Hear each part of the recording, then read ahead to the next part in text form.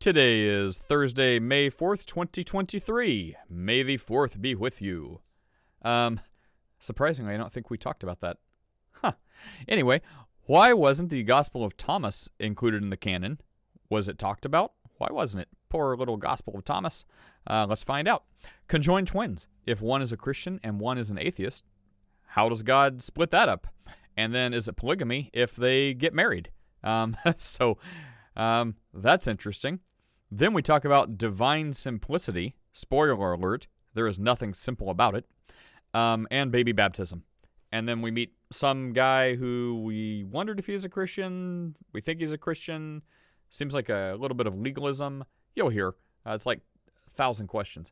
Anyway, this is a fun and whatever discussion. So enjoy this. Check out the Ask a Christian book available on Amazon. And you can support us by checking out the Ask a Christian store and grabbing a t-shirt or coffee cup or something. And you could also donate in the donate link on the podcast description. All these links are there. And keep us going and support this podcast. So enjoy. May the 4th be with you. And have an awesome day. That's a great question. I'm glad you asked. So what do we know about the Gospel of Thomas, and why wasn't it allowed as canon like the other Gospels? The best answer is because, at the time for considering this stuff, it did not exist. That is the answer. Nate, so do we know it didn't exist? Because that's just the oldest dated carbon copy of it, right? It's kind of like, I get agitated when people are like, John was written in 125 AD. Well, that's the version they found in Egypt, right? That obviously isn't the original, so it was clearly written before that time. So do you know, are you speaking from the place of the oldest carbon dated copy we have, or like literature that tells you it was actually written afterwards? I'm talking about the same people that would, talk about the, the ages of all the, all the other biblical writings or stuff around that time. So the same ones that would date, and there's a difference. Like, you're talking about where they found the copies versus like what they dated the copies to. So like, when people try to say that, they date Matthew, Mark, Luke, and John, like after 100, well, no one takes that seriously. Like most people who aren't Bart Ehrman would say it's somewhere between 90 and 100, and that's like the most critical without being absurd. But then more the generous side, it would be 70 to 90. But then for even more generous, and we feel accurate, it's not just about dating or where stuff was found, it's about the content of the writings. So most Christians, it's hard to imagine that, Nero in the second, 70 AD, when the temple in Jerusalem, all that stuff was attacked and destroyed. If the Gospels were written any time during that or after, it would certainly, there's so many details about much, much less things going on at the time, like with Pilate and all this other stuff, much less than the destruction of Jerusalem in 70 AD with Nero. So if the Gospels hadn't been written yet, they would certainly include something about Nero, or the destruction of the city or temple or something like that. So it's not just where the copies were found or what they were dated to. That's for the Gospels. Anyways, yeah, pretty much everyone is going to say generously, they'll kind of put all the Gnostic Gospels and say between the second, which I hate to say that just because some people say it, but the 2nd and 4th century. Most of them will be 3rd and 4th century. Yeah, there's warnings the church fathers wrote about the Gospel of Thomas, because it's considered a Gnostic gospel. They wrote warnings about it in the 2nd century, so you can actually go. Got it. So is it from the perspective of the language was used and all that tells us it was written during that time period? Is that kind of what is the standard? I actually don't know the reason. Maybe one of our, let's put ChatGPT to the test. I actually don't know the reason why people typically say that. I just know that that's typically the scholarly answer. So give me a moment. Let's see if we can find the reason why they say that. And so while you're doing that, because Chris, there's nothing written, there's nothing we have from Rome about Christianity outside of Paul's writings between like 50 and 100 AD, and we know people must have wrote stuff down, right? But the odds are, you know, they didn't have the clouds, so the record keeping wasn't great, but Romans probably burned a bunch of that stuff. So I'm sure there's like a lot of writings that are just lost. It's the nature of the world at that time. So, you know, I think it's hard to really know when something was originally written or said, because maybe it was oral tradition and then it was written down later. I mean, so that I always felt like was a misty area.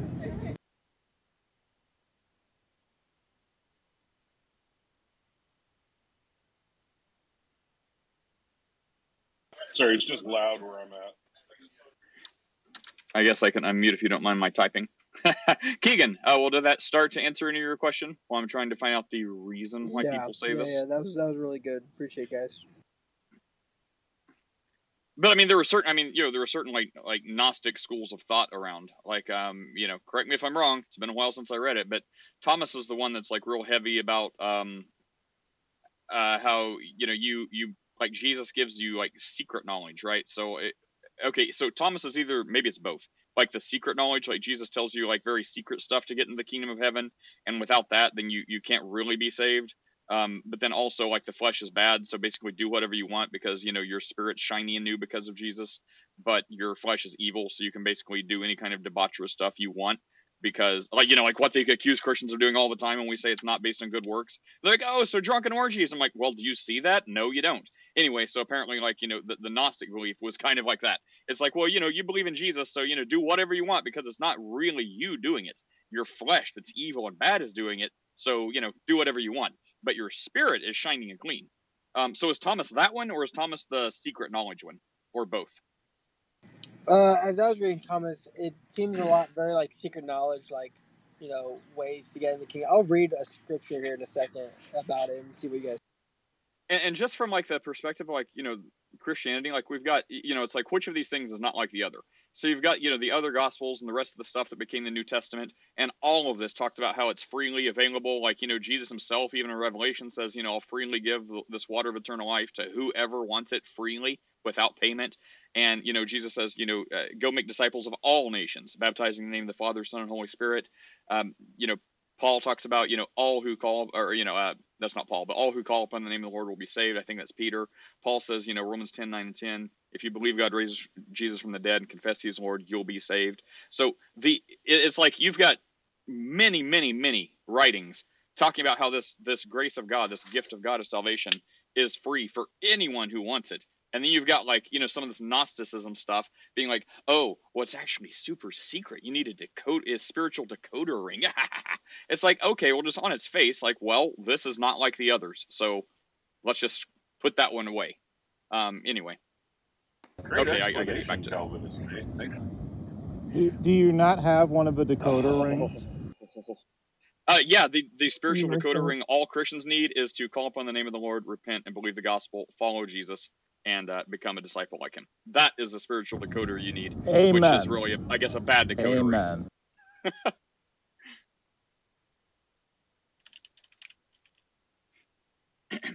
Hello, Michael, the Canadian atheist. Can I ask a question based on what you were saying, Nate? Oh, yeah, I actually don't see you on... Oh, you bet. Yeah, there you go. I had to refresh to see you. Yeah, what's up? Okay, so for eternal life, which means eternal security, like we're a spirit being, and so when we're reborn, so that gives us eternal security. But I believe, and I don't know if maybe anyone shares what I believe. I believe that we're broken, like even though we're spirit life, I believe we're broken without Jesus Christ. Because the fountain of life is Jesus. And so the life that we receive through our spirit is through Jesus, because Jesus said, you know, I am the bread of life. So it is, to my opinion, that, but correct me if I'm wrong, that our sonship doesn't meaning our spirit life doesn't tell us, isn't the source of our eternal security, but Jesus Christ is our source of eternal security, meaning Jesus Christ is our eternal security. Because if we go to John 3:16, it says, "For God so loved the world that he gave his only begotten Son, that whosoever believeth in him will not perish, but have eternal life." So he gave his Son, and then we have eternal life. So Jesus Christ is our fountain of eternal security. But I don't know if you would agree with me, or I don't know. I mean, I'm just a learner, So go ahead and Oh, well, yeah. And to wrap up this other thing real fast, then we'll get to that question, Yvette. So CEO and Keegan, let's see. This isn't based on carbon dating because it was apparently written on quickly decaying organic papyrus. The was it like animal hide or what? It wasn't animal. Whatever it was, the papyrus or whatever it was written on, I guess is quickly decaying. So there was no carbon dating on this. So I guess that's not a thing for the Gospel of Thomas. Anyways, so it was found in Egypt in the Nag Hammadi Library in 1945, and apparently the reason people think that it could be written in the 2nd century is because they're in the library that contained all these other texts that people also, I guess, just happened to believe was written in the 2nd century. Since the Gospel of Thomas was found in this collection, that's why people would say it could be written in the 2nd century. So no carbon dating or anything like that, and not even like the earliest found copy. This just appeared in a collection in a library in 1945 with a bunch of other stuff that they think, for some reason, is 2nd century. So that's the answer to your question. Yvette, does anyone want to speak to Yvette's question real fast? I mean, it seems like one for Free Will Chris, Libertarian Free Will Chris. Okay, fine. Yvette, can you recap that for me? Okay, sure. It's because I've heard many times, well, you're a child of God, so you have eternal security, but wouldn't it be more accurate to say you have Jesus Christ, so you have eternal security? That's all I was asking. Oh, I would just hand wave that. It doesn't matter how you say it. Like, you have eternal security because you've been regenerated by the Holy Spirit. You have eternal security because Jesus rose from the dead, and you place your eternal faith in Him to save you. You ask Jesus for this water of life. Like, no matter how you say it, the point is it's Jesus. Because no one comes to the Father except through Him. So, yeah. I mean, I'm not going to be super critical on unless it gets really weird. But no, you can say, oh, I have eternal security because I'm a child of God. Well, how are you a child of God? Because of Jesus. So, I mean, that's my answer. If anyone else wants to be a lot more strict on that, maybe Bubs. I can speak on this. Yeah, I think that Jesus. Right? What? Are you an atheist? No, I'm Christian. Oh, okay. Didn't we talk to you like yesterday? I don't know. Oh. I have a short memory. But what I was saying is, we may be strewn or, taken off path, but if we look towards Jesus, you will always find the way to the Holy Land per se. And when you're following that path and not going astray or letting temptation take you by the hand, but you instead focus on that path, yes, you are secured by Jesus because you have Jesus in your heart. Wow, that makes a lot of sense. Okay. What's up, Bubs? It's been a while. Bubby! Oh, what's up? Hey, Bubby, I think Veritas there wants to fight you. No, that's cool. He can fight me if he wants to. Thanks. It's because I've heard a lot of people say Jesus plus nothing, and so I just wonder what that meant. Like, what? Oh, Jesus plus nothing is whenever people are fighting the Jesus plus works people. So it's like when they say faith plus works. Like, you have to have faith in Jesus, but you also have to do good works, because if you don't do good works, hell with you. That's where that comes from. It's like internal fighting between the Jesus plus nothing, meaning Christ alone, and Jesus plus something, like Jesus plus being a good person, Jesus plus doing good stuff. Wait, Jesus wasn't doing pluses? That's the difference. That right there is the crux of the whole thing. The people that say Jesus plus, you have to do good works and you have to be a good person. No. Everyone is saying, everyone believes that. Everyone believes that it's Jesus plus you will do good works, you will be a good person. But the difference is it Jesus is salvation. Like how you should live your life is, of course, Jesus plus do good works. Faith, religion without good works is dead, or why whatever. can't you just be Jesus? But, I'm kind of seeing how long this goes, but I mean, I know we had the big talk the other day, which you said you're like a homosexual atheist and your mom thought you were going to burn in hell. What the fuck are you talking about? Thanks for playing. Honestly, if this is like a cry for mental health, that was a conversation, and we had it, and it's on replay for the world to see. So if you honestly don't remember, which I don't know, maybe you don't, I would seriously reach out to a mental health professional. If you need a number, let us know your area code, and we will be happy to Google some stuff for you. So, stay here. Don't freak out and go crazy in chat. I don't want to like remove you, so just keep it together. But anyways, yeah, that's weird, right? So yeah. Anyway, so the whole thing is salvation requirements. So how you live your life, yes, you should believe in Jesus, and then you should also, do good stuff, because why would you not? Jesus did good stuff. He says, you should be like me, learn from me. So you should do good stuff. The only difference is for salvation. So for salvation, does your doing good stuff have anything to do with salvation? And the answer for some is yes. The answer for others is no. That's the thing. So Jesus plus nothing for salvation. For how you live your life, well, yeah, you should Jesus plus you should do good stuff. What, are you going to do bad stuff? That's not the right answer. Right. I also heard people say, without Jesus, you're no one. You're nobody without Jesus. So I believe that if you're a child of God, you have to have Jesus living in your heart. There's no way that you can be a child of God without having Jesus Christ living in your heart, because through Jesus Christ, God is your Father. Yeah, I mean, it sounds like if there's any confusion, it's just because of stuff people say. And I would just, maybe I'm too lax, but I would just like hand wave like all that away. Like it's just people saying like stuff that, I don't know, so, like super strict people like Chris may call them on it and be like, no, you have to say it exactly this way. And I mean, it's kind of like the thing when people say like, God told me the other day. I'm like, well, when people say God told me, I'm like, okay, I'm going to hear that in my ear as, you're inspired, you're convicted one way, or, something other than like God whispered in your ear. While Chris may correct them and be like, God does not whisper. Anyway, so. Correct. Yeah. That's it. Thank you so much. I already got my answer.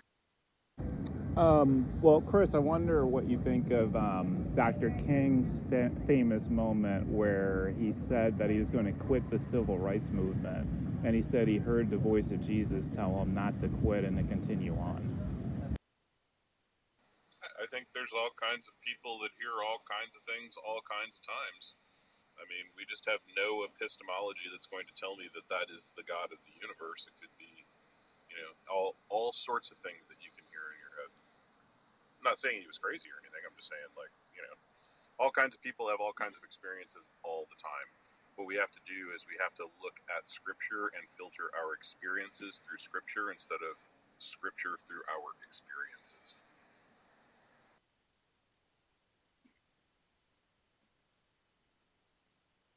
Hey, Vic, what's up, Vic? Hello.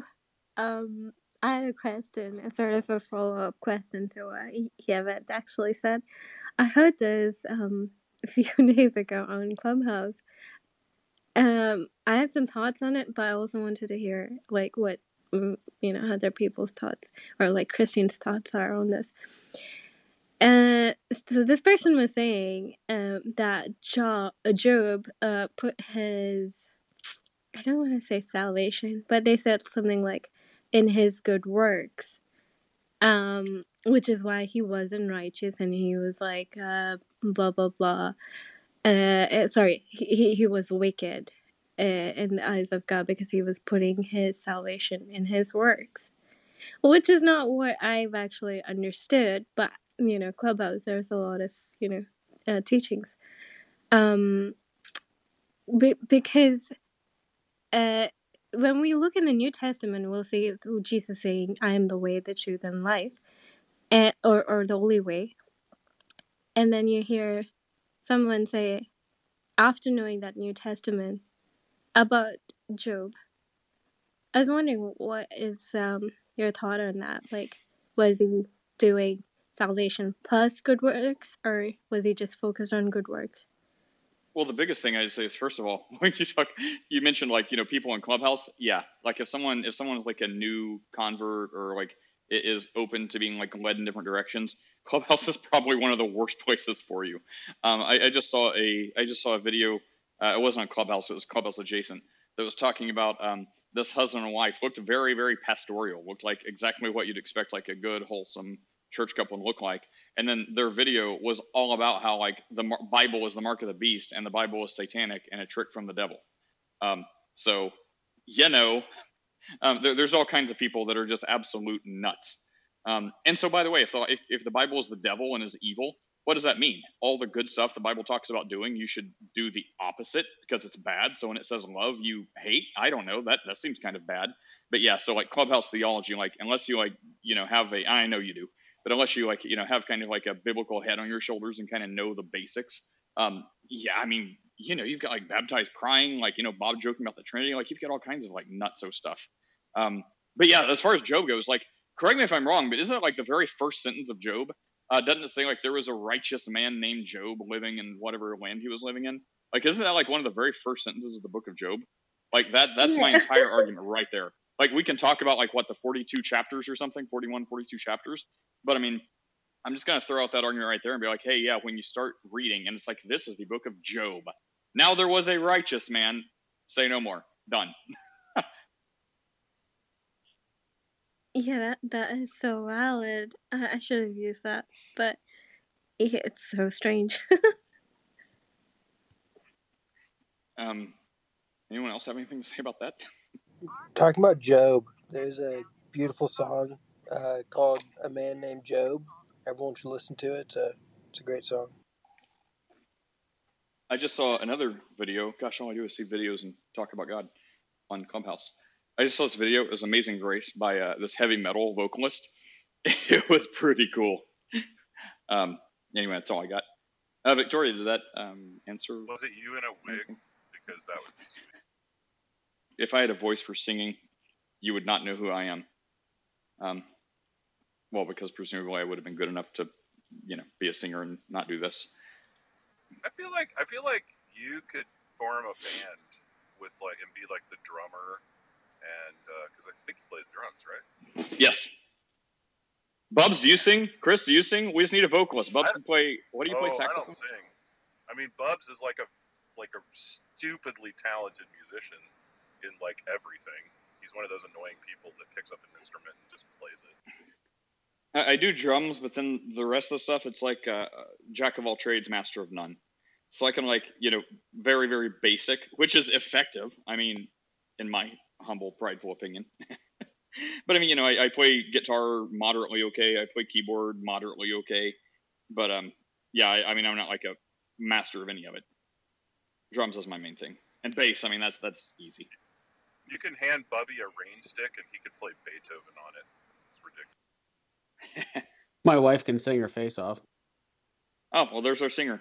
Oh yeah, man, now you got a band. It'll be like it's one of those bands. Oh, is it a Christian band? Like, well, the lead singer's an atheist. Be like, oh, they're not a Christian band. Yeah, I actually have a playlist of my wife singing on my phone. She did it for me as a birthday present a bunch of years ago. Yeah, she's amazing. Morning, everybody. My fiance's a vocal performance major. Oh yeah. If I did that for my wife, she would divorce me. So, Nate, I got a bunch of stuff this morning. Oh, okay. Oh man. So the first thing is, Happy Star Wars Day. May the 4th be with you. The second thing is, You and Chris both live in Florida, so I'll be down there Saturday night because I need a place to sleep to see the Miami Grand Prix on Sunday. Wait. Because you mentioned that, I'm sorry I have to do this. What team do you follow and support? Oh, Red Bull. Who's your favorite driver? It's a tie. I love Max and I love Checo. Okay, well, I am a lifelong Red Bull fan ever since 2009, right? I just want to say I appreciate you. I appreciate you, okay?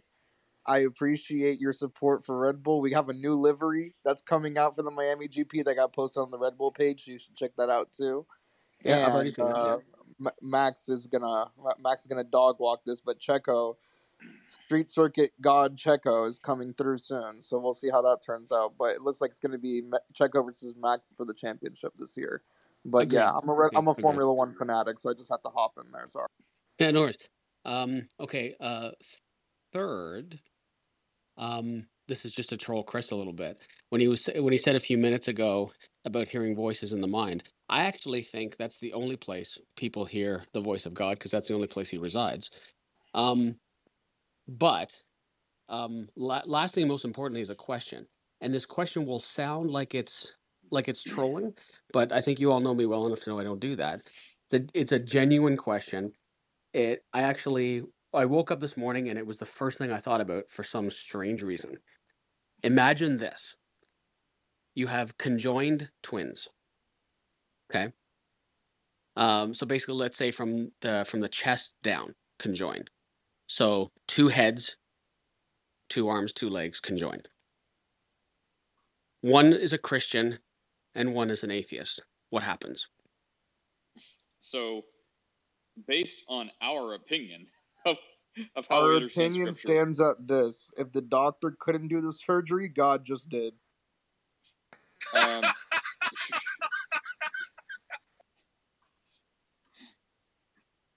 So my serious answer would be, however that works, if there's the presence of 2 souls and, each is in control of their own soul, then they're individual people. If there's some way, I don't even know how that works between, there's so much language between the heart, but is that the brain, or what's the consciousness, or what's the seat of one's being? So if it's one, then I don't know if different thoughts make that, but ultimately, if there's 2 souls, 2 directions. If there's one soul, then regardless, this is going to be God has to deal with this, right? God knows the heart, even if there's 2 or if there's 1. God knows that heart or hearts. So there's no real way. Like, all we can do is give opinions, but I don't know. Like, I would think, like, it's if you have two people speaking, like they both have their own brain activity and their own brains and stuff like that, then I would think they can make up their minds for themselves, and that would, wherever the soul is, or like what?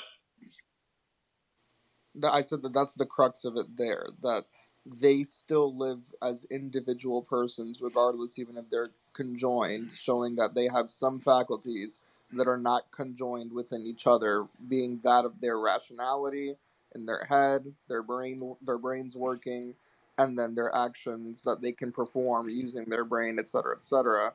Both of those are completely separate, showing that both of them have 2 separate wills there as well. Them having 2 separate wills as us just being human means that they could have 2 separate souls there as well. So because they have those 2 separate wills, I would be inclined to believe they have 2 separate souls. One that does believe in God, one that doesn't believe in God. Soul that does believe in God goes to heaven. Now, if you want to ask me necessarily how their glorified body will look like in heaven, don't ask me. I'm not the person that makes that.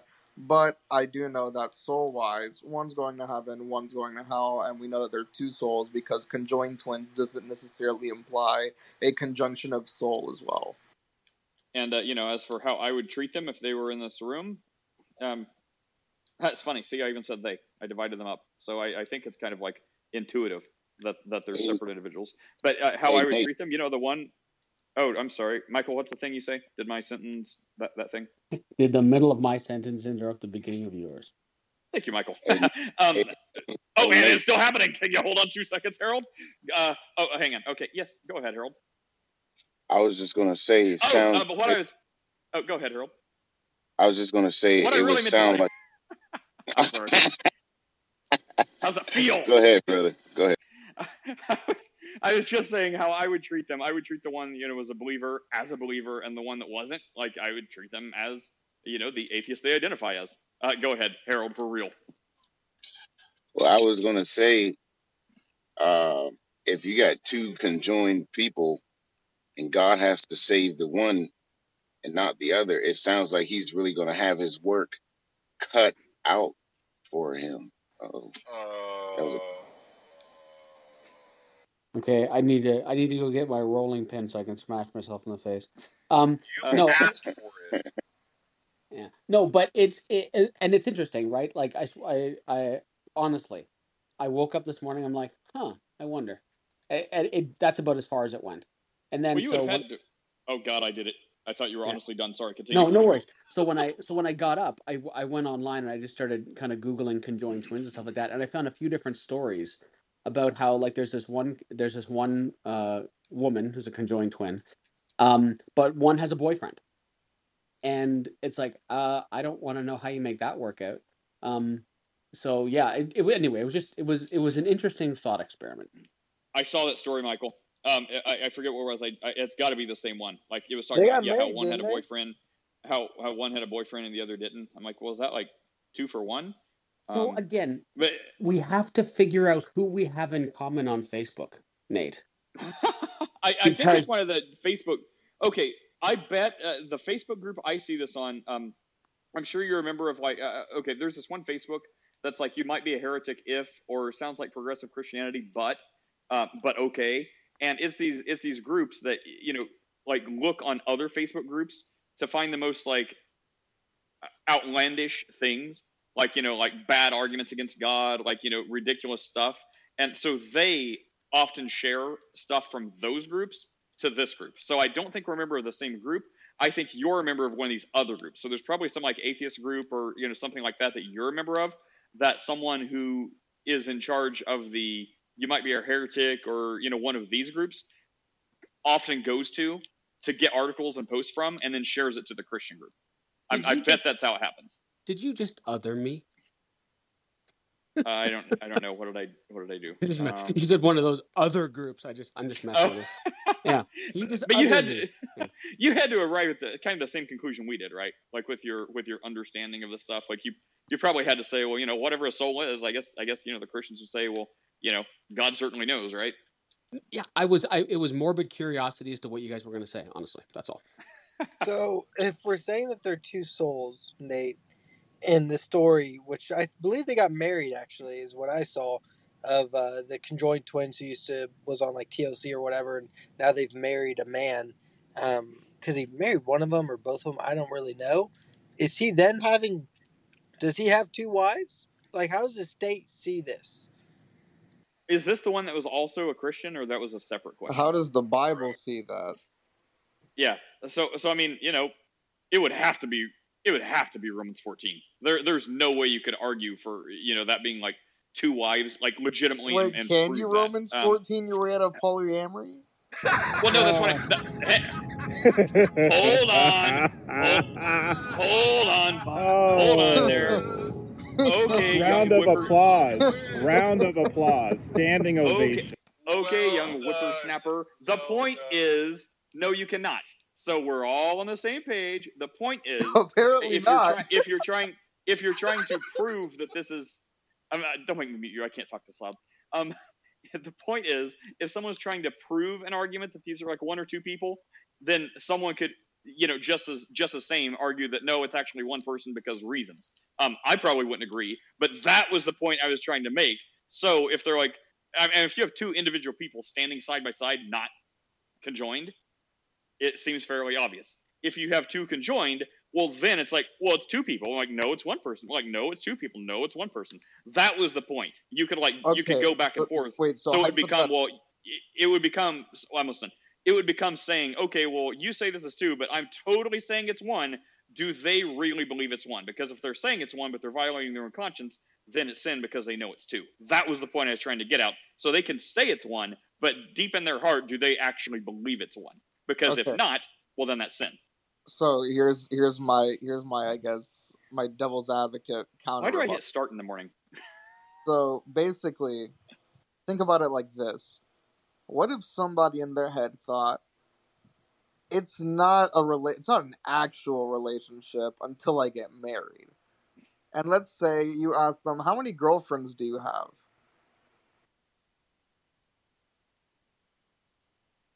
Wait, was that the question? Oh, you got a phone call. Much like Daniel in the Lions, the Lord has shut It his was mouth. my girlfriend calling me. So, how many do you have? One. So basically, imagine asking them, how many girlfriends do you have? And he says, one. And you see him in a relationship with like 5 people. You're like, you're basically saying, why are you saying one when you have 5 people there? It's like, because in my heart, I'm only married to one of them.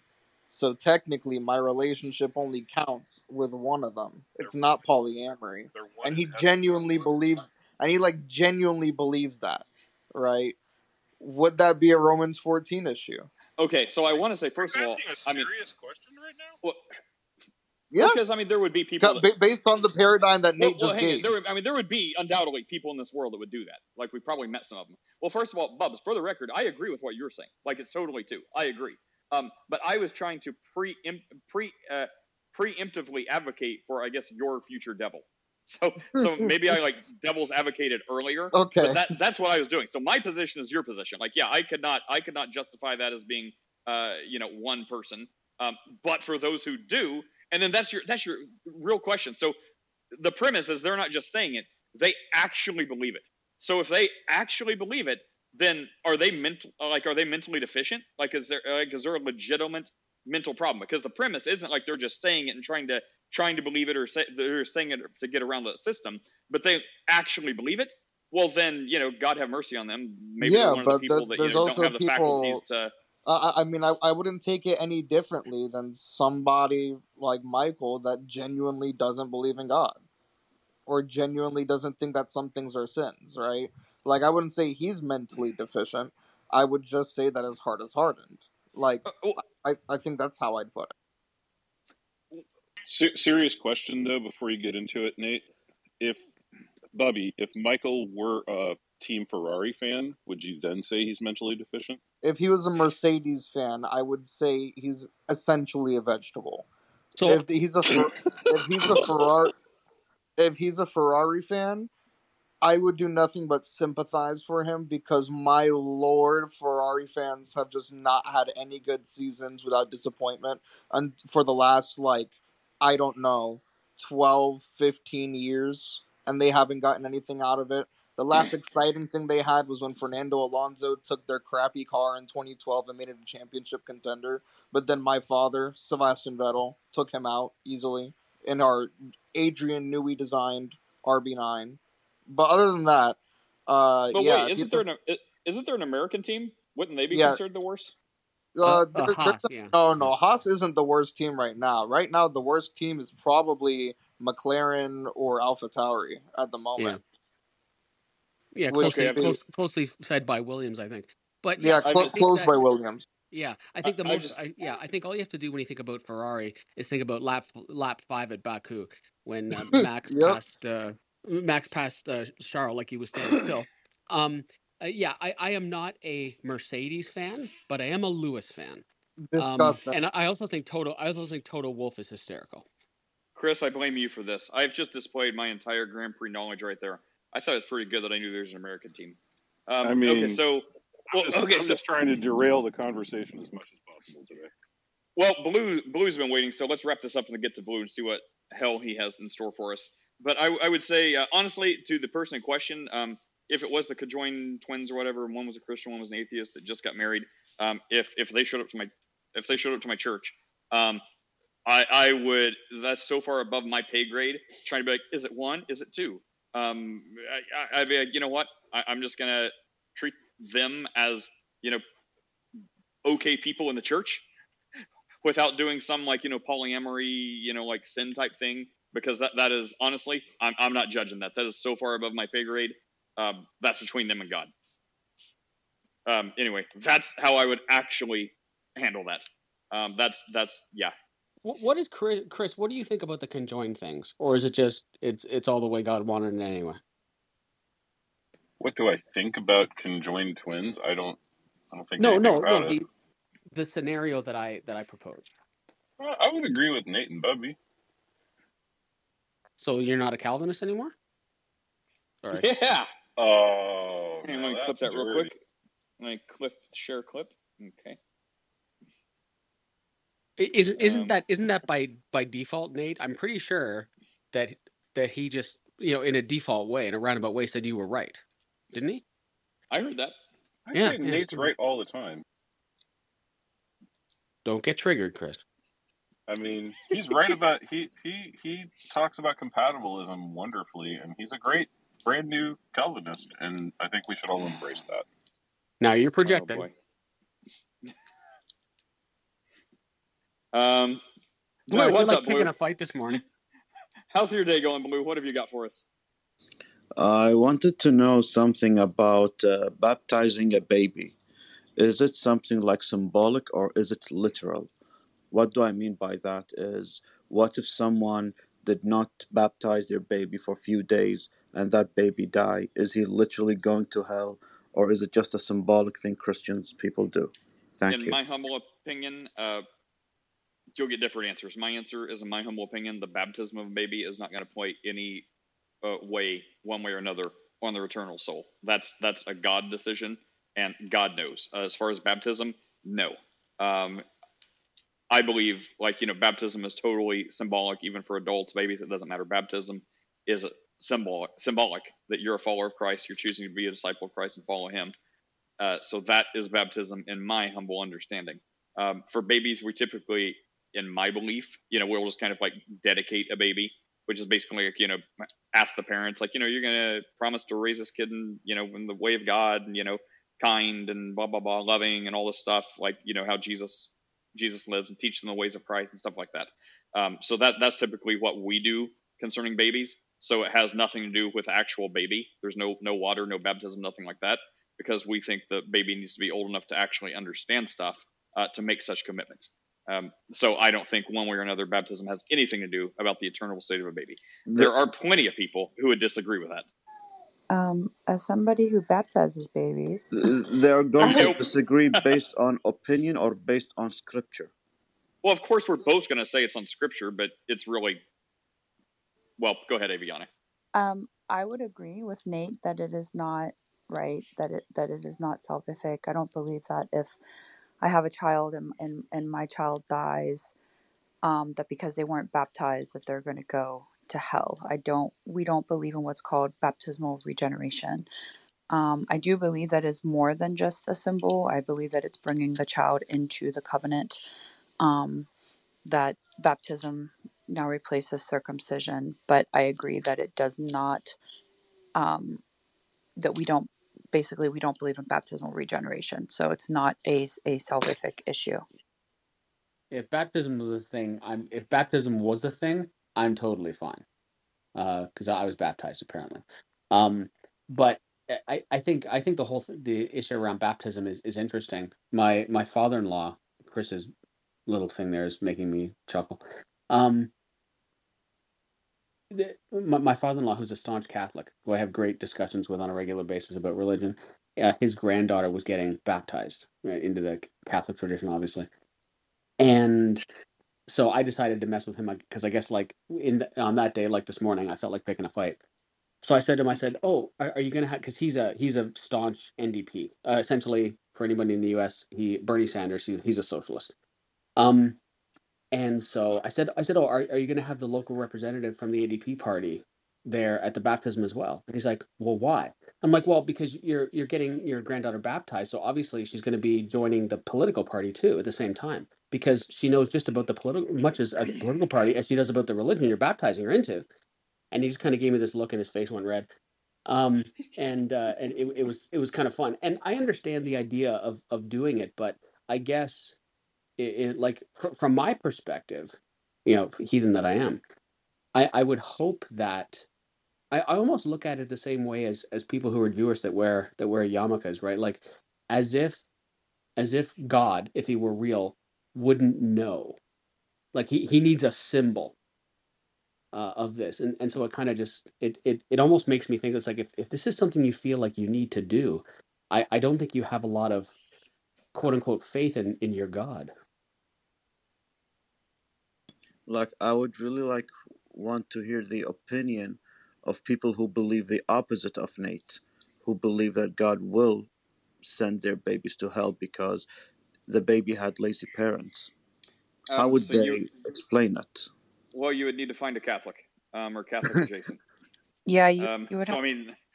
I mean that's because I Yeah, mean but that's the answer. Like I can't do it justice Do you know how because I they know it. explain it? What I that's what I'm trying to say. I know enough to get them wrong. Like I don't know enough to properly say it how they would, but they would say something about, because they use church tradition, all kinds of other stuff besides the Bible. Because I guess the words of Christ aren't enough. See, I'm already messing up how they would say it. But the point is, they would get it. They would justify it by getting into a lot of other stuff that we don't consider canon. They would bring up sources from Maccabees, talking about like how you can like pay penance to get people out of purgatory and hell, and like that gets into it. So they're going to use a lot of other church tradition and stuff that's not in the Bible in order to justify, or in order to tell you why they believe infant baptism is a thing. So I know that's as much as I know. I don't know enough to properly explain it, but you can just take our word for it that it's wrong. Well, I would say that. Well, I'm definitely not Catholic. I'm Reformed Presbyterian, and I believe that we can derive from the actual canon that infant baptism is true. The difference is, though, is that right? Uh, Presbyterians don't believe in baptismal regeneration like Catholics do. We don't believe that if our baby doesn't get baptized that they're going to go to hell. Um, Whereas for a Catholic, that it's very important, for the child to be baptized right away. That's why, like, if a child was, you know, dying, they would have to have a priest come, right, and to administer baptism, and along with like last rites and things of that nature. So I don't think it's more of, right, is what we would call paedo baptism correct, but is it necessary for salvation? And Hey, I would say no. what would be interesting is baptized here? Oh, he is. Bring baptized up and ask him if the baby does get baptized, if it has to be in a pool of tears, because that would be gross. Now you are just trolling. I think baptized doesn't even believe that. I told you I felt like picking a fight this morning. What about that was unclear? Yeah, Blue. So if unfortunately we are not Catholic enough to be able to tell you what our reason for babies going to hell if they're not baptized are, because even Eviana, tried her best, God bless her, but doesn't believe that it's a salvation issue where Catholics would. So yeah. Okay, can I ask On you one a hand, I want risky to say ask a question? Catholic. On one hand, I want to say heck no, don't ask a Catholic. But to get the correct answer to bad information, yes, you would need to ask a practicing Catholic. If you want, Okay, can I ask you a risky question? Give us 1 second. Let Blue give his response, and then we'll get to you. Blue, did you have a follow up or anything else to say about that? No, I'm done with the baptizing. Okay, parasitic. I'm assuming that patristic might be Catholic. Patristic. I just saw it real fast. I saw parasitic. My bad. Patristic. Are you? Well, yeah. Ask your question, and then we'll find out if you're Catholic, and maybe you can answer his question.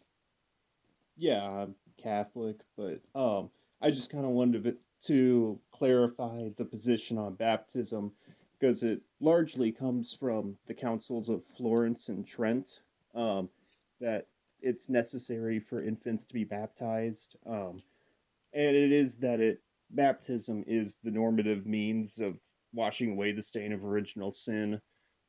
But Catholics would say that if an unbaptized baby dies, it would go to what is called infant limbo, which isn't a place of suffering. It actually is usually described as peaceful and bliss, but it's still a deprivation of the kingdom of God. And there has been more question about, baptism is the normative means of removing original sin, but there is a chance that some infants could possibly go to heaven. So, yeah, I just wanted to clear that up, but that's all. Oh, well, thank you. Blue, you got your answer. Yeah, thank you. So, yeah. You had a question too, Patristic? Yeah. I had a second question. Am I allowed to ask a second one? Well, hang on. I thought Patristic said he had a question, or unless you just wanted to clear that up. Oh, no, I just kind of wanted to clear that up since it was brought up. Well, I appreciate your answer. Yeah, Blue, go ahead. Yesterday I heard you saying that the Bible is the book of God and any other books are by the devil by default. Am I right? So to clarify that, I mean, that doesn't mean like, I don't think Satan sat down and like wrote the books. Yeah. I know what you mean. My point in saying that is like, I know your point. Yeah. Yeah. For practical application, if it's leading you away from God, then you may as well consider it the devil. Yeah. So the point is like, there could be another religion that the devil's like, yeah, I didn't do anything with that. I don't have anything to do with it. It could totally be like man-made. But the point is, if it's leading you away from God, that's bad. But yeah, go ahead. Okay. And today I heard you saying about that lady speaking about the Bible, accusing the Bible of being the devil's book. So you replied by saying, what about the good things mentioned in the Bible? Can we use your reasoning on the other books and say, what about the good things in the other books that are not the Bible? What do we do with them? Like, let's say if one of the other books says, do not lie, and the Bible even says, do not lie. So, to go back to that conversation when I did say that, well, not exactly that way, but I was saying like they were making their case that like they were coming from quote a Christian position, and the case they were making is that the Bible is evil and is the work of the devil and is the mark of the beast. So I'm thinking, okay, if you say you're a Christian and you're saying that the Bible is the mark of the beast and the Bible is evil, then what does that mean? Because typically you want to do the opposite of evil. So my whole thing was directed at if they're saying the Bible is evil, then does that mean the stuff in the Bible that is good, that says, you should be good, you should be loving, you should follow Christ, Christ is the way, does that mean then that is all wrong and you should do the opposite? Because if you call yourself a Christian and you're doing the opposite of the Bible, then you're going to be a really evil type of person. So whenever I said that, it was to like kind of counter that insane argument. But yeah, to your point now, no, it's not. I mean, a broken clock is right twice a day. So like, people often talk about the golden rule, was written in other places and it wasn't original to Jesus. Well, who cares? It didn't have to be. Like, there's plenty of religions that, also say what is sin is some things the Bible calls sin. I mean, yeah, that's fine. Like both people can still say stuff, but everything hinges on the crux of Christianity for Jesus, the person of Jesus. Even the three religions that claim to follow the same God, the claim is there. Dispute whether or not they do, they don't, but the claim is there. So Judaism, Islam, and Christianity all claim to follow the God of the Bible, the God of Abraham. But so even they can get along on that usually. But it's whenever you talk about Jesus, that's where everything hinges on. So what you're saying, yeah, if something is good, if something lines up with the Bible, great, wonderful. So the whole point, and getting into the devil thing yesterday, if it doesn't point you to Jesus of the Bible, and it just says like he was a good guy or he was an okay guy, but he wasn't God, and he didn't die or anything like that, that's the only part in Christianity that we really hinge on, because you can believe 99% of Christianity, but if you neglect the fact that Jesus, his death, burial, resurrection, has the power to save and forgive, and as God to give you eternal life, that's the only point that will keep you from God.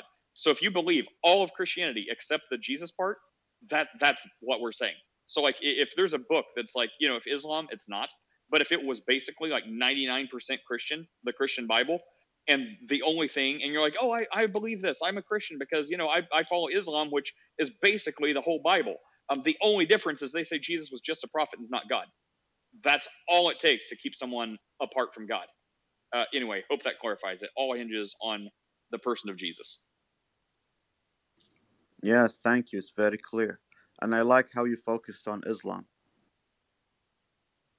I forgot, were you... Oh, yeah, you were Muslim, right? Yeah. I remember, right, because we were both called a Satanist yesterday. I never identified my religion yet. Oh, okay, I thought you did. Well, do you have a religion or lack thereof? I only identify as a male.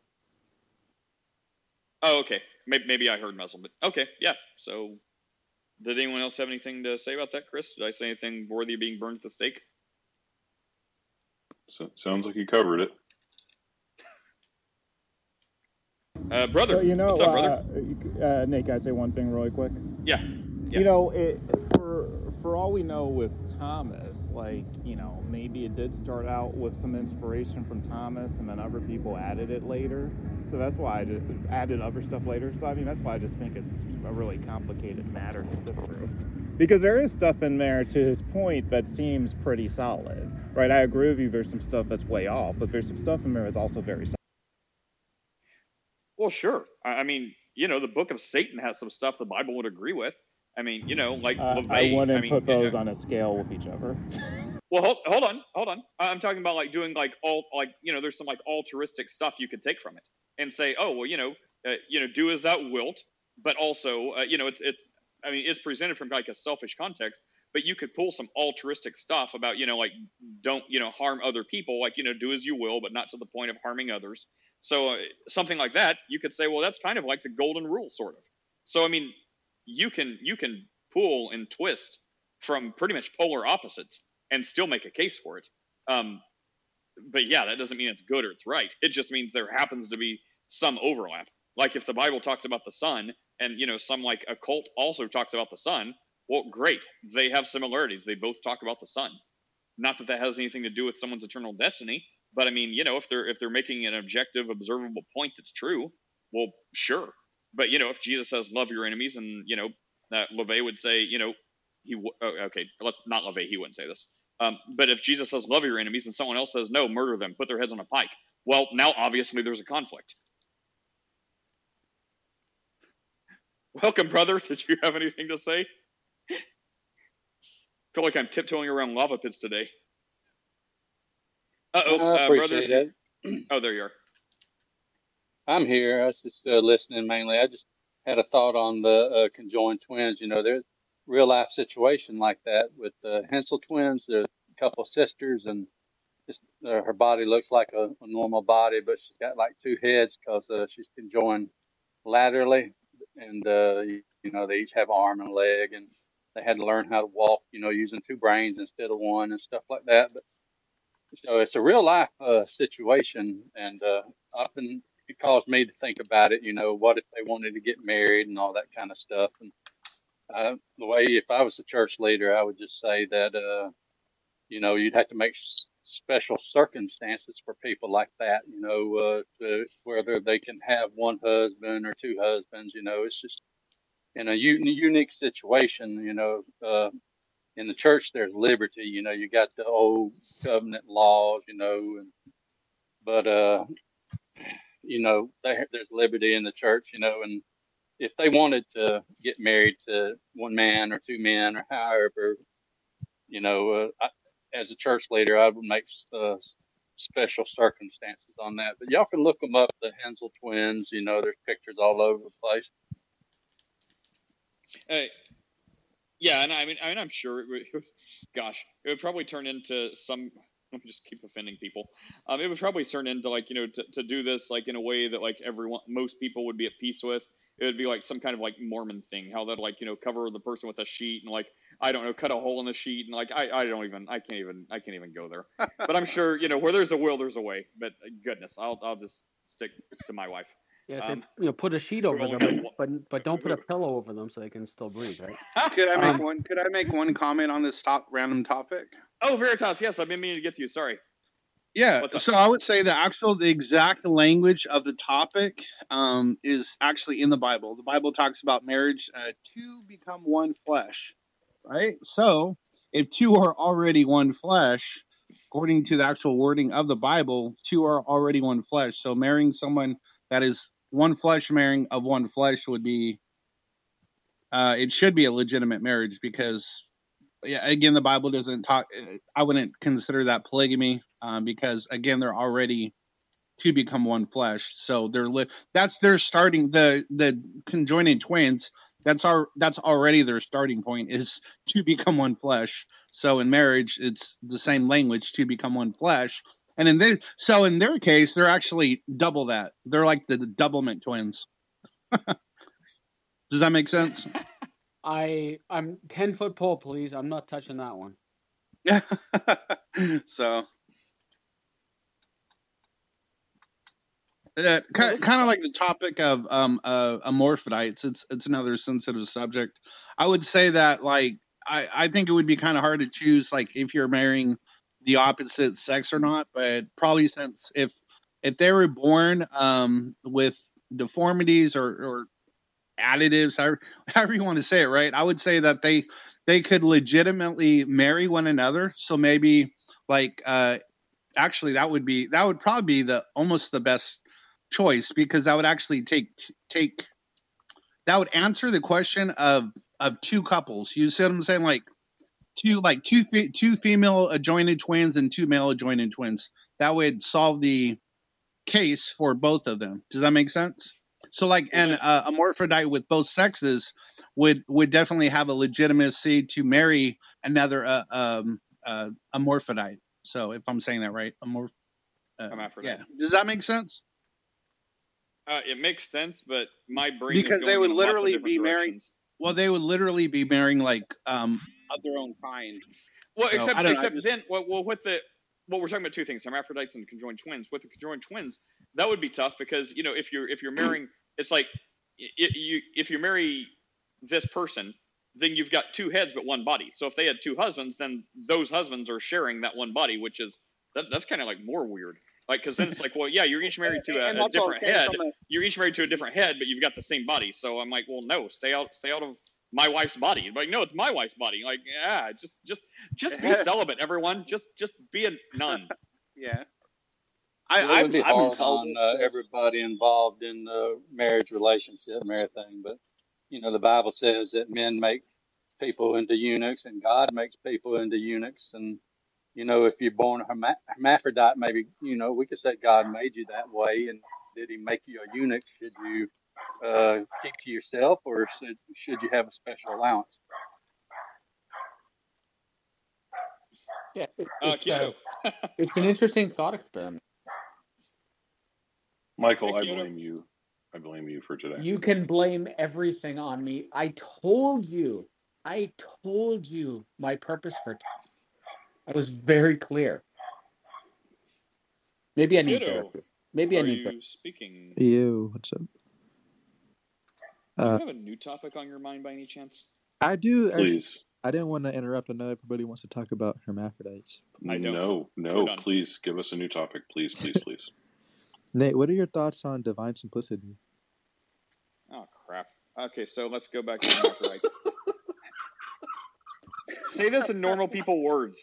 Every time I hear big words, no matter how many times I hear it, I will never remember it. Okay. I don't even want to guess what. Yeah. The idea that God isn't composed of parts, that His attributes aren't really distinct from each other, but they're identical, intrinsic to Himself. Like God is identical to His love. God is identical to His existence. He's not composed of existence and essence or His attributes. My answer is just repent and believe the gospel. Yeah, so like, are we saying like if God is love, then does that mean like God is God, but then God does love?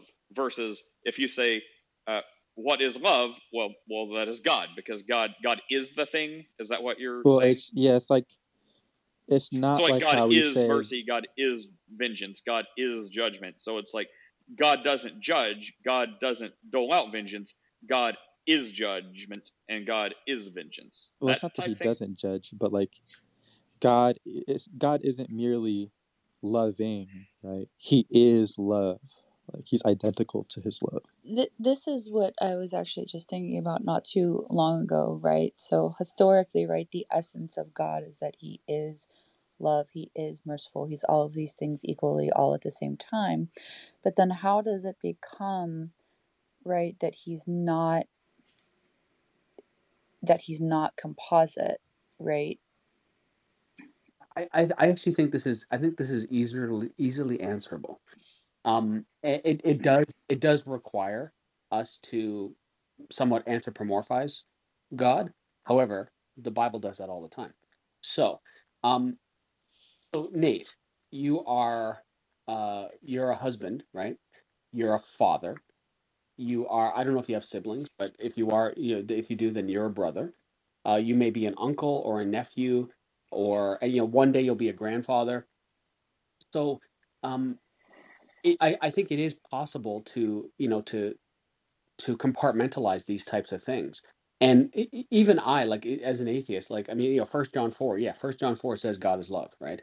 But there are lots of other Bible verses that talk about lots of other properties. So it's not a big deal to just put these as, properties of, right? And if I think the prospect of divine simplicity almost oversimplifies it, right? Because if these things are true, then we're talking about the omnipotent creator of all things. So it's almost like we're trying to put whatever it is, into this box for us to make it easier by what it is rather than what it may actually be. Yes, so I think that helps, Michael. So I'm just going to let you answer for me from now on. Just kidding. But I will let you pick a fight for me. Next time there's someone you want to pick a fight with, do it on my behalf. But I would say, yeah, my first thought would not be to say, God is all of these things. I'd be like, God is God. And I mean, like the scripture says, let's say, well, he is love. Does that then mean he is all of these, like what we would call attributes? Like God, is this, God is that? I'd say, no, God is God. Uh, but then my second thought would be if someone wants to make an argument like, well, God sustains, everything. Like nothing exists without God sustaining it. So if you want to say in that sense, like I could be persuaded, but then that would be the same line as saying, well, God is a tree.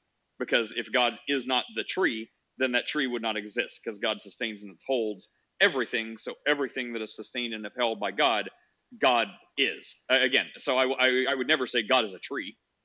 So that would be my thought. But then my real thought is how we talk about secondary and tertiary issues. This is like a quadrillionary issue away from anything to do with salvation, in my humble opinion. So I would say what I said and not push back too hard on anyone that believes opposite because it's just not worth it. So I think it could go either way, but it's very, very, very deep down a theological rabbit hole that plays no part on my salvation. I was just Thank God. Kyoto, could you break down for me? Like I said, I've just been getting into this stuff, Yeah. so right, I know historically, right, we would say that God's essence is his attributes, but how do we oh man, I lost my train of thought. I lost the word that I wanted to say. I guess how do we rationalize, how do we come to the understanding that even though his essence is his attributes, that he is then not made up of parts? Right. It's a good question. I think, and I think this will tie into what I wanted to say to Nate, and the reason why the not even just my particular Reformed tradition, but like pretty much all of Christianity historically wants to reject the idea that God is composed of parts, is because it means that God is dependent on something that is not identical to himself. Right? We want to say that God is completely independent and not dependent on something that's not himself. And so the way that we have gone about answering this question is just to say that God is identical to his attributes. He doesn't participate in these attributes like how we do. He just is identical to them. And his attributes, the reason those are not parts is because they are identical to each other, right? So there's just one simple divine essence, and that is love, that is wrath, that is justice. All his attributes are one simple substance.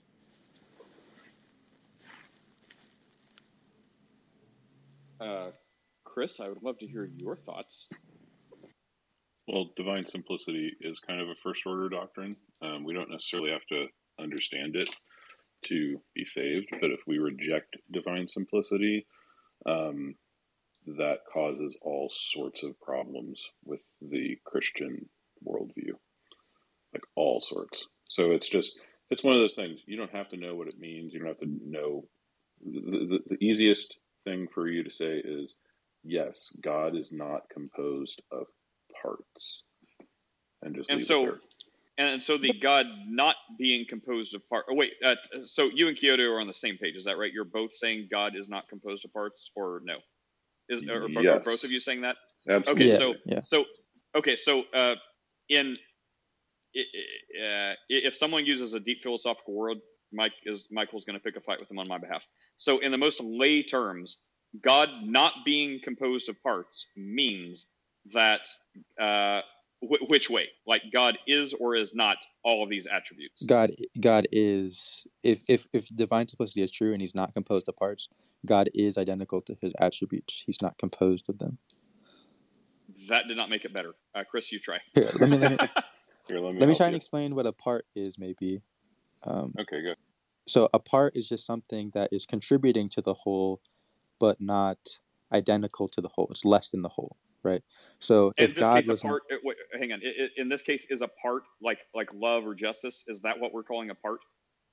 Well, we wouldn't say that it's a part, but if you reject divine simplicity, like if the attributes aren't each other, or if God isn't identical to his attributes, then that would mean that yes, his love is an essential property of himself, but it's not. It's not everything that God is. There are other really distinct things that God needs in order to be God, right? So he needs his justice, which is really distinct from his love. Therefore, his justice and love are really distinct, and they both contribute to the whole, meaning that they're parts. Okay, so God is God. So God is God, but God is not justice, vengeance, etc. He just does those things, but he is not those things. No, it's the oh my opposite. Gosh, I don't care. Repent and believe it's the gospel. The opposite. Wait, you got it wrong. Wait, are you just? No, I was asking a question. I wasn't proclaiming. I was questioning. So okay.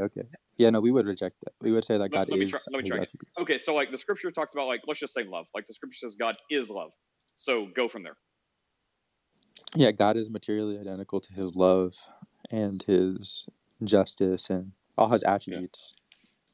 Yeah. There's no composition in God. So identical, but not the actual thing, or identical meaning the actual thing.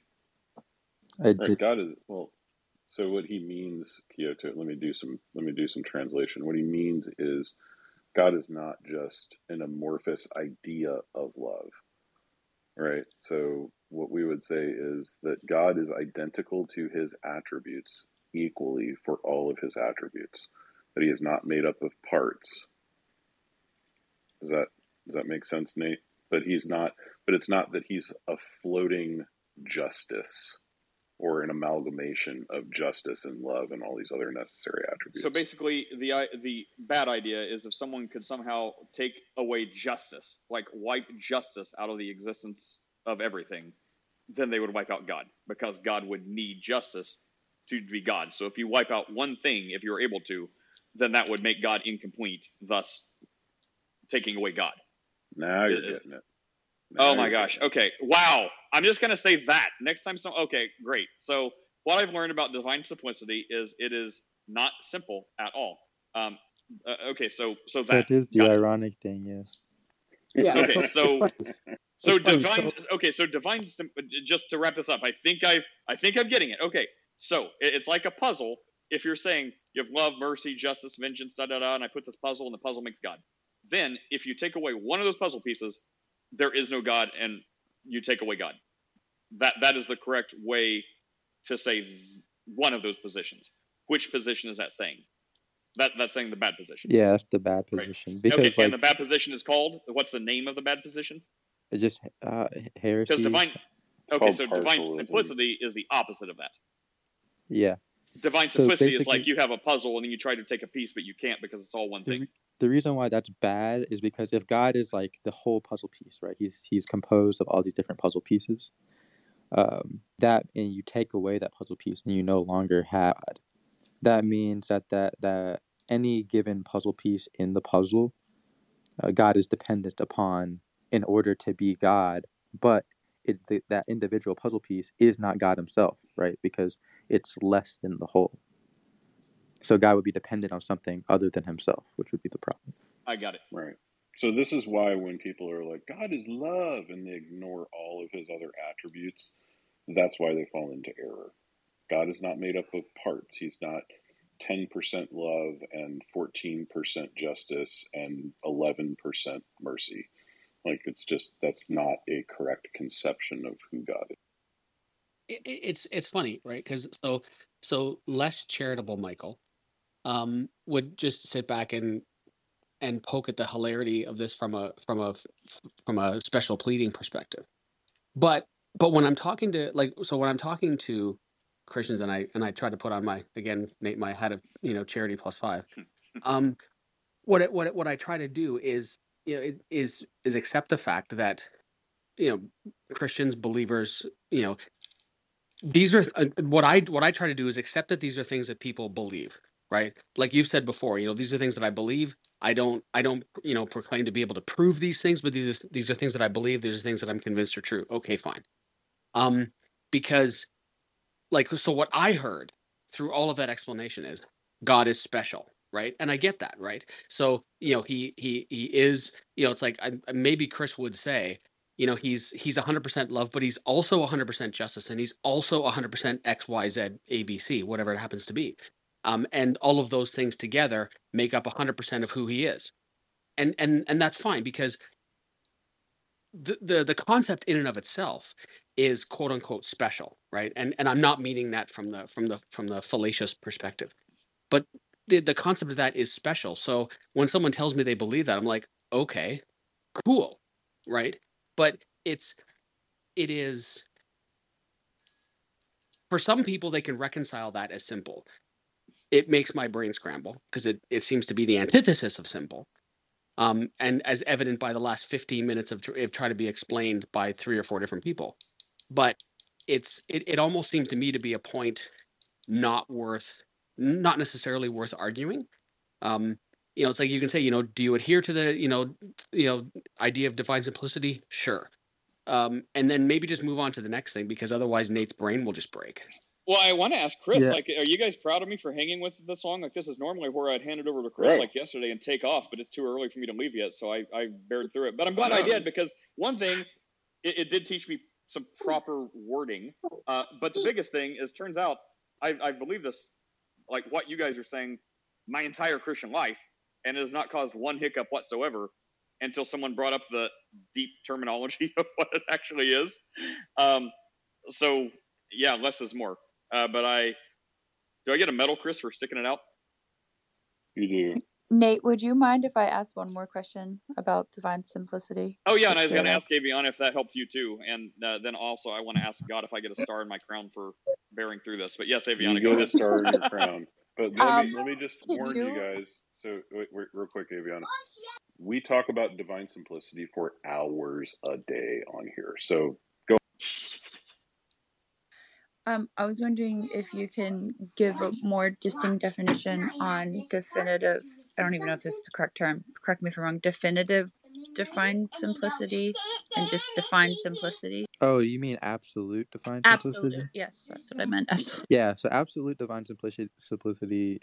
Well, really, it's just divine simplicity, in my opinion, right? People call the stricter view of divine simplicity absolute divine simplicity. Because we say that the attributes are identical to each other in order to maintain that they are not parts. Because if they're not identical to each other and they're really distinct, then it would just logically follow that they're parts. And by the way, I don't know if there may not be any more questions that are asked of us. I will say there's a lot of things that need to be explained that we couldn't explain in probably the time that Nate wants us to allow us to talk about the subject. But if you do have questions, you can ask me. But also there's probably going to be other things, so you might want to go. Could we read stuff about it? This later today? Yeah, for sure. Well, awesome. Absolutely. I'm gonna save. If you guys know Yansinius, he's also good with this stuff too. I know he comes in here sometimes. Hello, everybody. I also have questions when I get a chance. Thank you. I was about to call on you, but Aviana, did you have a last thought real quick? Yeah, That's not going to lead to a response. Yeah, I was just going to say my husband is in seminary, so we talk about this a little bit, but he doesn't have a lot of time, and I think sometimes I'm just asking him questions like all the time, so it's like I'm trying to get a free free seminary training, so maybe asking somebody else will give him a break. Just a little lighthearted dinner conversation, just really easy. Yeah. Yes, Solve. What's up, Solve? Thank you so very much. I'm grateful for this opportunity, and I wish you more grace to you all. My questions: number one, having Gospel of John chapter 17, the prayer of Christ Jesus about Christians, believers, why Christianity is so divided, what the rationale behind. Is it about the message of the gospel, or it's about mullah, money, and getting worship from man? That is one question. The second one is, other than being addressed as brothers and sisters, is there anything in the Bible that lets Christians to take any titles like Pope, Cardinal, Bishop, Pastor, Singer, this and that? Third, is tithing thing? Yeah, is tithing Christian thing? Is it not going back to old covenant? Third, do we sell I hymns? suggest going one at a time with that, Nate. That's a lot. Yeah, even I have not started, bro. Thank you so very much. Let's keep counting. Do we really Christians sell hymns, books, and so on in the name of the gospel? Another, like speaking in tongues situation. Hey, Saul, could you ask me one question? Yeah, go ahead. Hold on. Can woman lead the church? Can one man lead the church? Is Christmas Christian holiday? Okay, hang on. This is too much. Okay, so Nate, I tried to intervene. I know. Hang on. Okay, Solve. Hang on, Solve. When I get a chance, I want to continue. Okay, hang on. Which one of these would you like us to actually answer first? Okay, the very last one. Christmas and Easter. Is it Christian holidays? Go ahead. Thank you. Yes, Christmas is a Christian holiday. We celebrate the birth of Jesus. Yep, there you go. That's okay. That's your answer. That is capital no. Just because that's not what December 25th originally was, it doesn't make it any less Christmas. Only two things: water baptism and breaking the bread. Those are the only two things that we follow. Michael, you can pick a side on my behalf if you'd like. Christmas and Easter, it's a pagan thing. Okay, so do you want to actually have Christians answer these, or do you just want to monologue? Monologue means no. I know.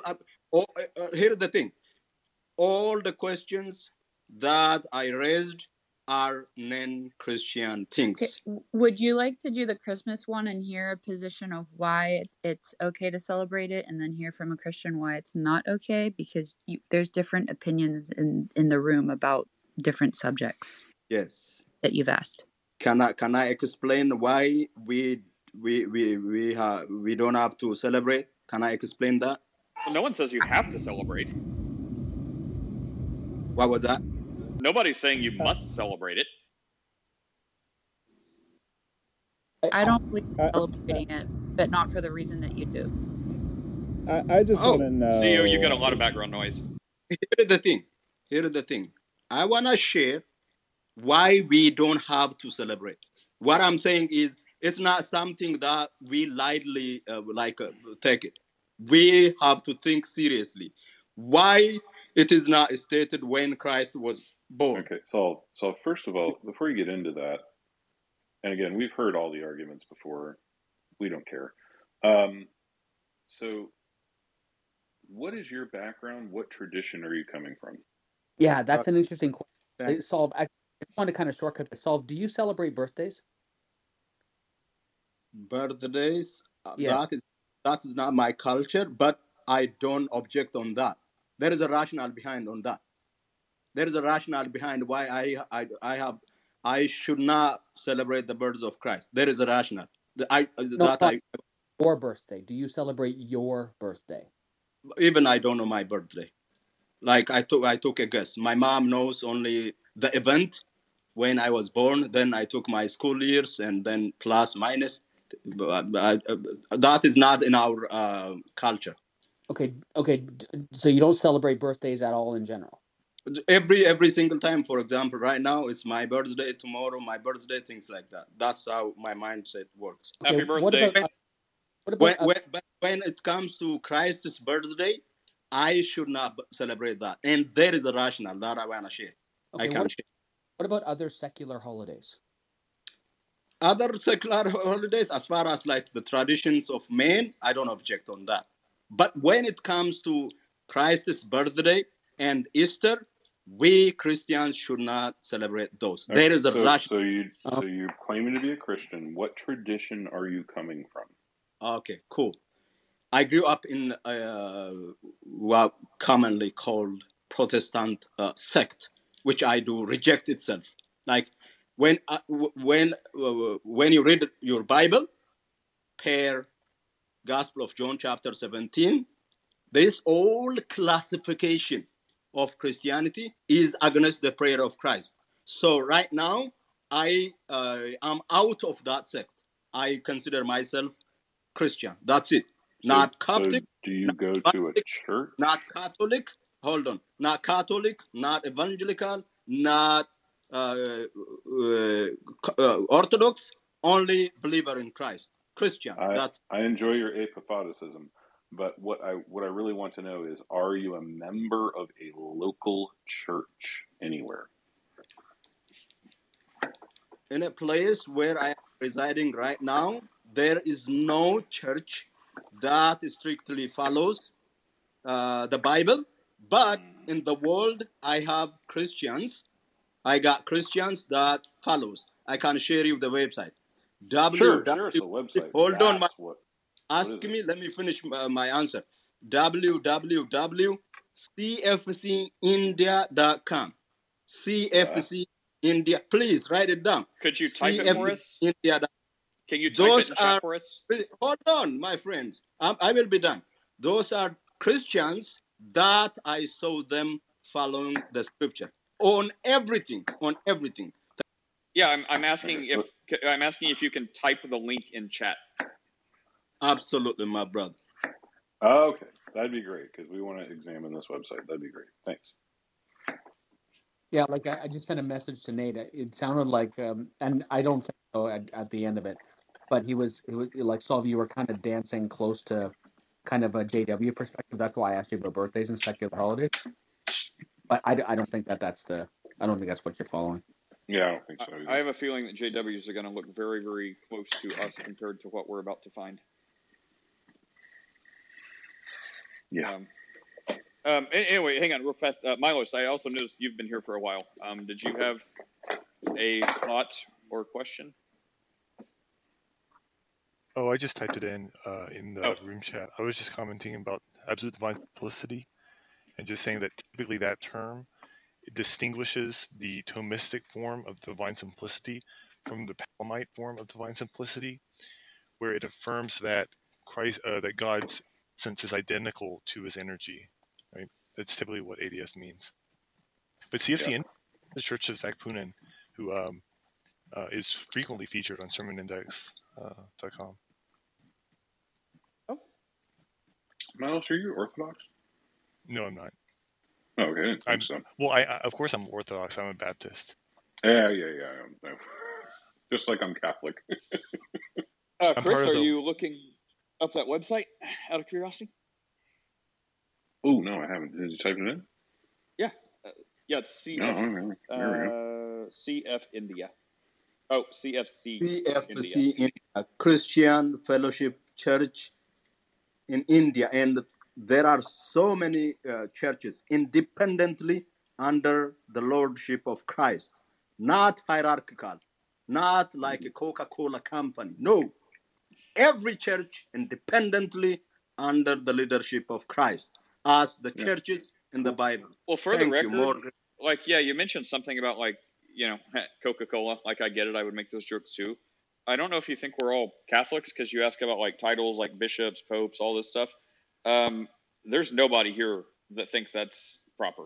So if that's what you think, no. I think what the Bible says about, you know, there are certain titles, you know, like pastor and things like that, but there are no invented guys with funny robes or hats or popes or any of that. We would all say that's not biblical. Even those pastors, teachers, only the function, not to take as a title. We can check that consistently. Yeah. Okay. Cool. Well, only in. Yeah. Well, hang on. Not just in function. Like, unless we want to, like, whenever I read it in the Bible and it talks about qualifications for a pastor, if you're saying only pastors can be the function, so, like, you know, they can do the function of a pastor, but it still gives qualifications. So, like, if you say, "Hey, where's Steve?" and they're like, "Who's Steve?" and they're like, "Oh, well, he's the pastor." Pastor Steve, right? Because the Bible gives qualifications, like, you know, it has to be the husband of one wife, have good children, be respected, et cetera, et cetera. So, I mean, if you're making a big deal about title and function, I would say I would not. Oh, there is a rationale why I seriously take this on. There is a rationale. If I get like ample time, there is a rationale. Look, every debate, every deviation from the scripture, we may consider it's like tiny thing. Oh my goodness. Well, can I ask you a question real fast? You said ample time. No one has, I think, as ample of time as you would need. But can I ask you a question? Sometimes when we just meet people who say they're Christians and we're trying to get on the same page, we'll just ask them kind of, you know, some basic questions to see if we all agree. So it seems like you're a very strict adherent to the scripture. Could you just, like, tell us in your view, like, what the gospel is? Like, when Jesus says, you know, repent and believe the gospel, like, how does someone get saved or get this eternal life Jesus talks about? Could you just tell us real quickly like that to see if we're kind of on the same page? Absolutely, my brother. Absolutely. Depending on the total sacrifice of Christ for our salvation, like what his birth, his suffering as one human being, a spirit-filled human being, even though he was God, he is God and he will be God. His crucifixion, his resurrection, his coming, everything, complete dependence, believing in Christ. Everything on what he did for us. Everything. And so if someone hears what you're saying and says that sounds good, but what do I oh, Chris, that's a lot of feedback. So if someone says, well, I hear what you're saying and that sounds pretty good, but what do I do now? Like, what do I actually do? Do I have to go to church or say a prayer or give money to someone? Like, what do I actually do now? What would you say? You believe on what Christ has done for you, and then by the grace of God, you try to live your Christian life and have a fellowship with other believers. That's it. The church is the body of Christ, right? Each one of us together. So the most important thing is the fellowship with others. Fellowship in truth. Fellowship in truth, not truth and something else. Only in truth. Thank you. Anyone got a follow-up for him? I didn't get what did you say? I was asking if anyone else had a question for you. Or Chris, are you web crawling? Yeah, I just looked up the guy who seems to be the head of this, Zach Poonen, and I mean, like on the face of it, I would, I mean, again, opinion of a heathen. The organization, on very, very quick examination, looks pretty Christian to me. Talks about fellowship, talks about, Jesus and all that stuff. So, yeah. Well, if anyone wants to, quick question. Do you happen to believe in the? Chris is going to call me out. I'll just say the question. So, Chris, claiming monotheism while believing in a Trinity is a problem. I'm not denying that God isn't fully conceivable. Care to speak to that? All right, Chris. That was nonsense. Yeah, that's not even a that doesn't even make any sense.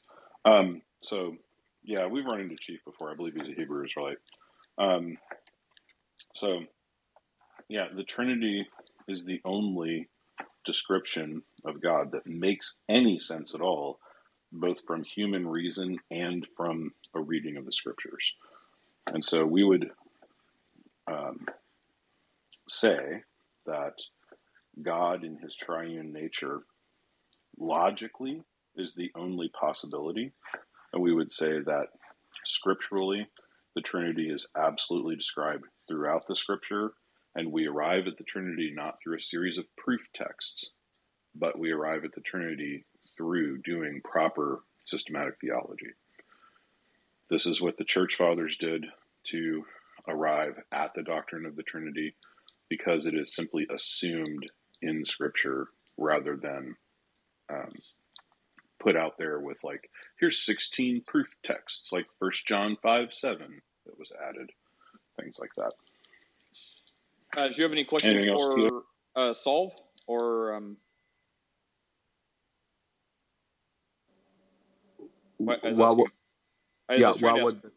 Chris if he had any questions for you?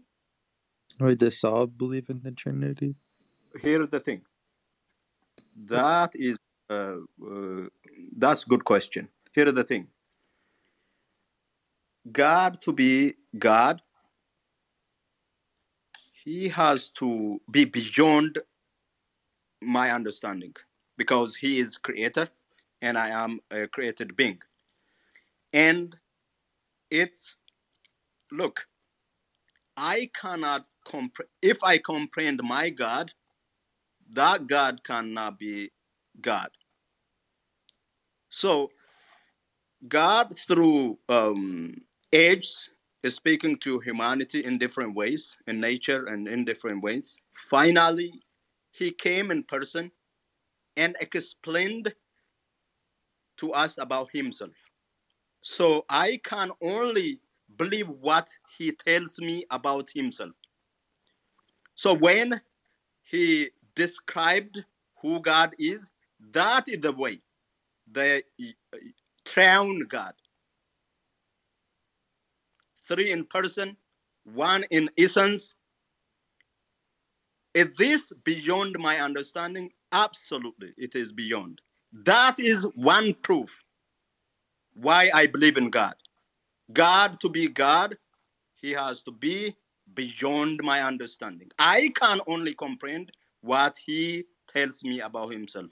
Thank you. More grace to you all. It sounds like he said that you do believe in the Trinity. I think he said he does believe in the Trinity, yes. Okay, nice. Okay. Yeah, because the website he gave us does affirm the Trinity. That's the first thing I searched for. Because they have a short statement of faith and they have a longer statement of faith. And then I just did a word search for try. And I got lots of doctrine, which is good. And I got the triune God. So there you go. But I would say, to Chief Red, I mean, here's the thing, my friend. If you would like to kind of sit with us in a different room and talk through the doctrine of the Trinity and how it's derived and what the scriptures are, and we can walk through what divine subsistences mean and what procession means and all of these other things so that you can understand the doctrine of the Trinity, Because right now, what you understand is not the doctrine of the Trinity, and I don't think you could possibly describe it if you tried, because it sounds like you don't know what it is.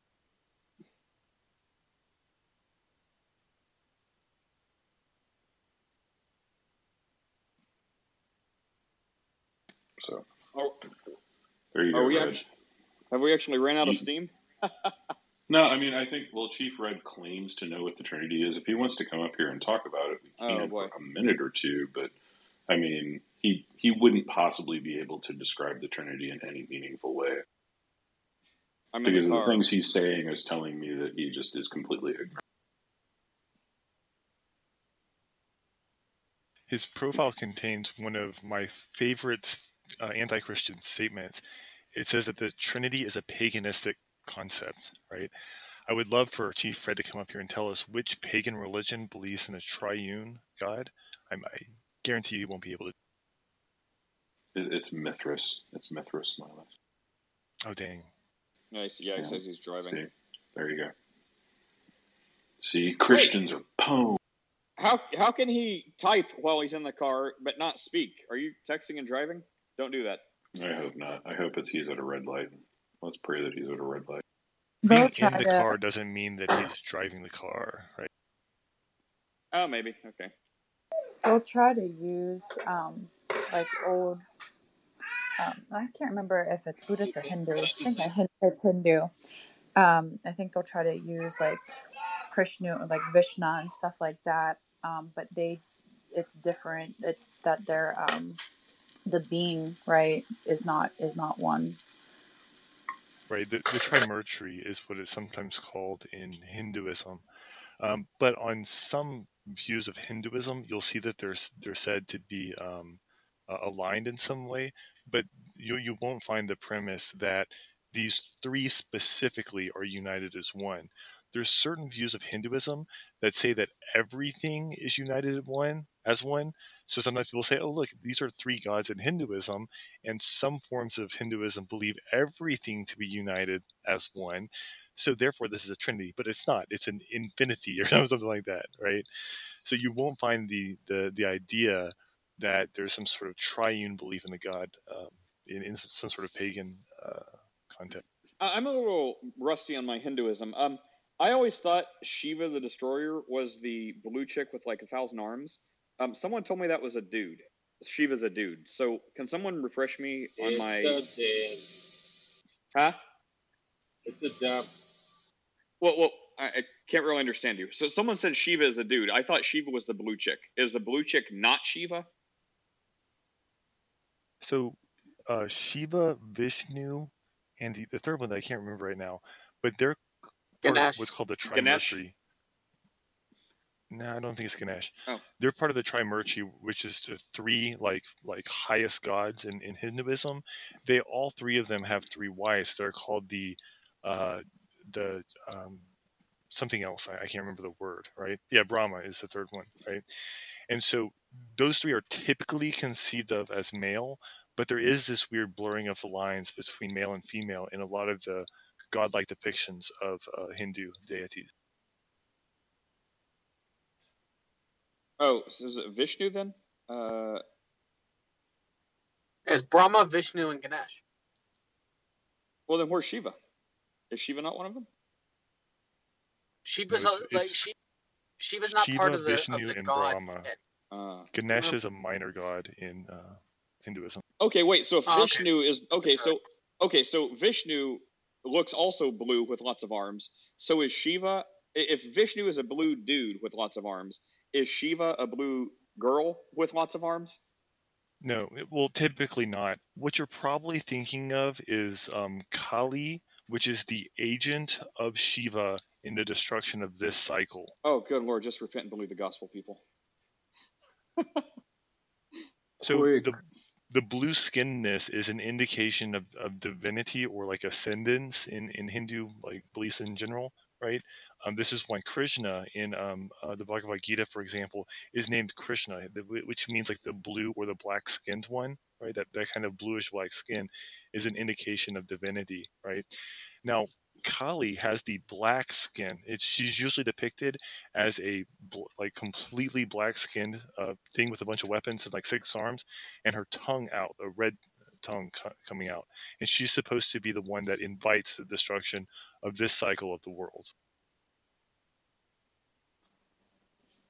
Quick goodbye message, my friend. Yes. Very brief. Thank you so very much. About time and life, I read like very important like message or like understanding those concepts. What is time? What is life? For those of you who are in Christ, more grace to you. For those of you who are not, please, my friends, for creation, there is a past, present, and future. For our Creator, it's only now. So if we are not in Christ now, we are in trouble. And about life, I read, life is a time given to us to determine our destiny. So I beseech you, I beg you, let's come to Christ. Well, I agree with that. That is one. About time, they say time is the occurrence of one event after the other. Time management, controlling those events actively, they say. Please let us not waste our time given to us so that we see the life, who is Christ Jesus. More grace to you all. I enjoyed the fellowship, and bye for now. Thank you. Take care. Have a good evening. Yeah, have a better one. Thank you so very much. God bless. Amen. More grace to you all. All right. So between that and divine simplicity, I'm out of here. Chris, you want to stay and keep it going? Anyone want to stay and keep it going? I gotta run. Mean, we can. Kyoto and Anson, do you guys feel like folding more atheists today? No. Oh, Michael, this is where you get to fight. I'm ready. I'm ready. All right, Actually, Chris, I'm just on you're my way mod, into a have fun. meeting, but Oh, that's a bummer. Screaming it out. Because it was awesome. It was yesterday. It was like the different levels of Pokemon. Like it became a Pokemon gym where like Tyler is just like folding atheist after atheist, and then like they keep bringing up their bigger guns until they get all the way to the final boss of Jack Angstrike, and then he fails. It was beautiful. Is that on replay? Oh, it's on replay, baby. It's on replay. It's pretty good. Hey, Chris, I was gonna say, Chris,